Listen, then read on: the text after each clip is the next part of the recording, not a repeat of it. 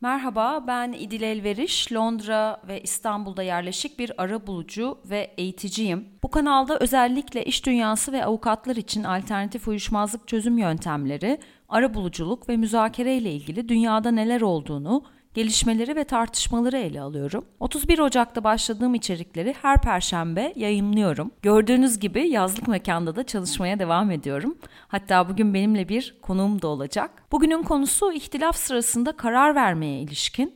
Hepimiz ihtilaf yaşarken aslında iyi kararlar vermediğimizi biliyoruz. İhtilaf alanı da giderek interdisipliner olmaya başladı. Davranış bilimleri, sinir bilimciler, yönetim bilimciler, ihtilaf ve sonuçları üstüne çalışıyorlar. Sadece hukukçular yok tabii ki. Dolayısıyla bugün özellikle davranışsal ekonomi ve karar verme alanında bu konular üstüne çalışan bir konukla beraberim. İsmi David Faro, London Business School'da doçent. Evet, neden insanlar ihtilaf yaşadıklarında kötü kararlar alıyorlar ve özellikle iş dünyasında bu tarz kararları engellemek için neler yapılabilir? Öncelikle bir ihtilaf yaşarken insanların iyi karar vermekte zorlandığı görülüyor. Buna dair veri de var.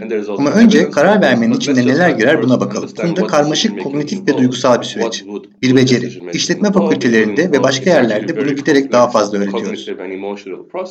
It's a skill that we actually teach. We teach it increasingly in business schools and elsewhere. Karar vermenin içinde bilgileri süzgeçten geçirmek, başkalarının duygularını anlamak, kararın uzun vadeli sonuçlarını anlamak da var. Karar almanın ne demek olduğunu anladığımızda ihtilafın bu süreci nasıl etkilediğine de bakabiliriz.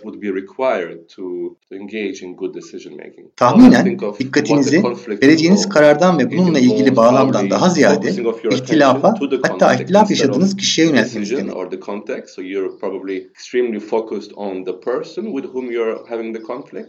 Dikkatiniz daralmış durumda. Kişiye ve ihtilafa odaklanmış haldesiniz. Tahminen kızgınsınız, hatta sıklıkla. Kızgın olduğunuz için de kognitif ve zihinsel kapasiteniz de azalmış durumda.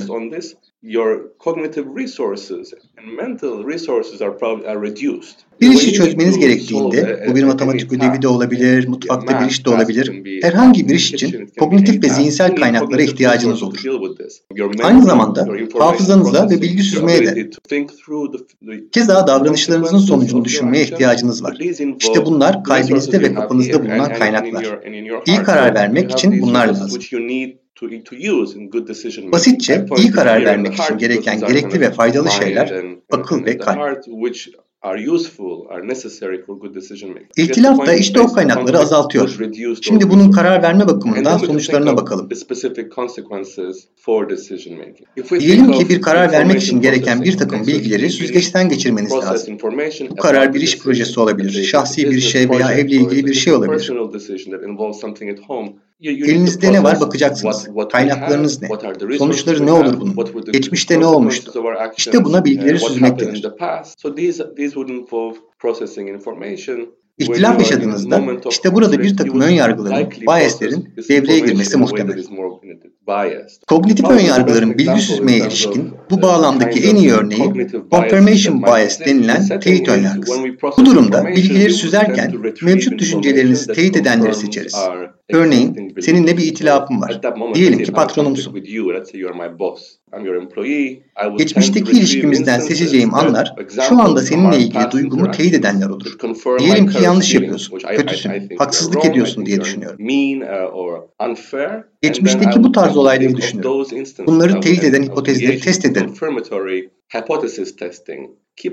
Öyle işte bu kadar. Geçen ayda. Daha önce de böyleydi zaten. Geçen sefer bunu konuşurken de böyleydi. Senin daha iyi, daha anlayışlı, daha adaletli olduğun durumları düşünmek yerine senin zaten bunun tersi bir patron olduğuna dair inancımı teyit eden örnekleri seçerim. Much kinder and more understanding and fair, and those examples might definitely exist in our relationship. İlişkimizde anlayışlı ve adaletli olduğun anlar kesinlikle olsa bile. Yine benzer şekilde temsili denilen şekilde düşünür. Bu stereotipe benzer bir şey. Zaten Karadeniz'de bu kadın. Hep böyle, çok inatçı. Başka bir deyişle bu tarz kişileri değerlendirmeye yarayan basit kuralları kullanır. İlişkimizdeki başka delil ve bilgileri dikkate almam.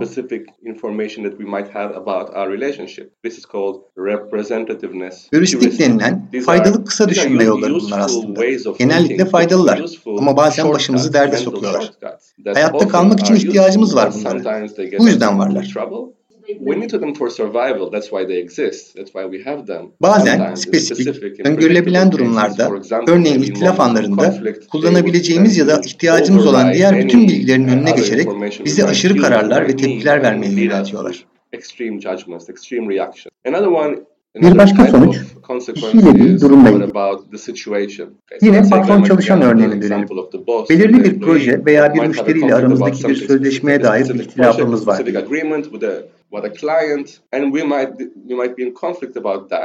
İhtilafta olduğumuz için de o konuya gereğinden fazla odaklanabiliriz. Konuya o kadar dar bakarız ki ilişkimizdeki daha geniş sonuçları dikkate almayız.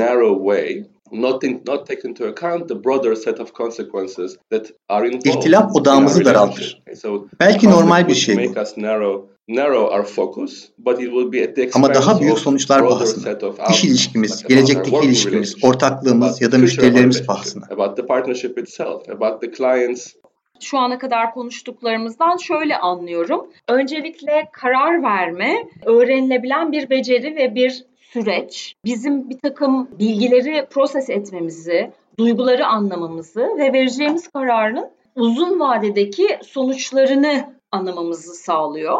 Ve bir ihtilaf yaşandığında insanlar ihtilafa ya da ihtilaf yaşadıkları kişiye odaklanıyorlar. Oysa odaklanmaları gereken şey verecekleri karar. İlgileri çok daralıyor, kızgın oluyorlar ve kognitif bir takım kaynaklarının da azaldığını ifade ettiniz. Ve bu nedenle de aslında hayatımızı kolaylaştıran ama ihtilaf yaşandığında verdiğimiz kararların niteliğine etki eden hem de negatif etki eden bir takım ön yargıların en azından bazen devreye girdiğinden bahsettiniz ve bu sadece kişiler için geçerli değil, aynı zamanda kuruluşlar için de geçerli olabilen bir şey. Ama bu durumda ne yapabiliriz? Yani nasıl bu bias dediğimiz şeylerden kurtulabiliriz? Bunu netleştirelim. Biz ihtilafı çözmeye ya da ondan kaçmaya çalışmıyoruz.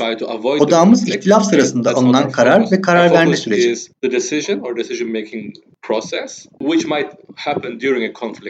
Konuştuğumuz şeylere bakıp bu önemli kaygıları nasıl gidereceğimizle ilgili.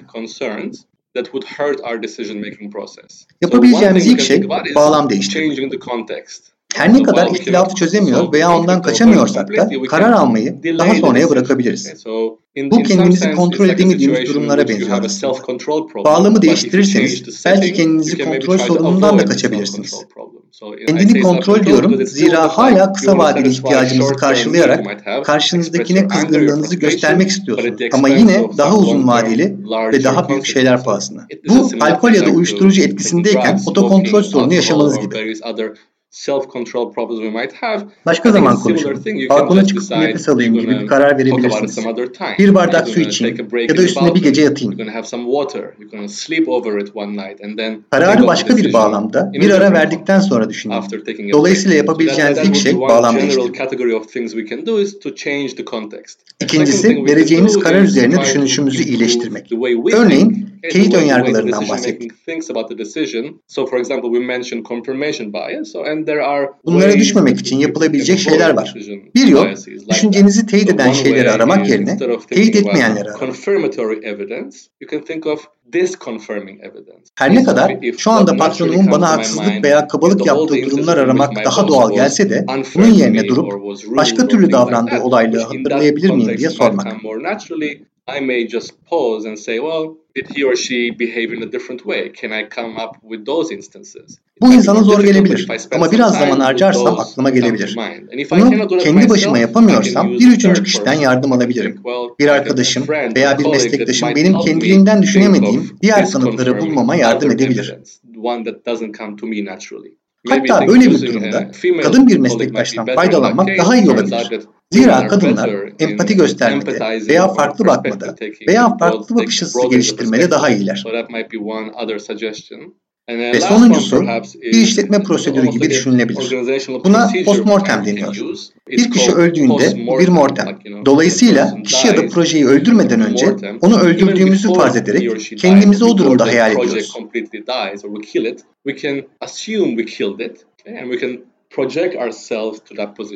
Diyelim ki yaşadığımız ihtilaf nedeniyle şirket çalışanları olarak birlikte gideceğimiz geziyi, corporate outing, iptal ettik.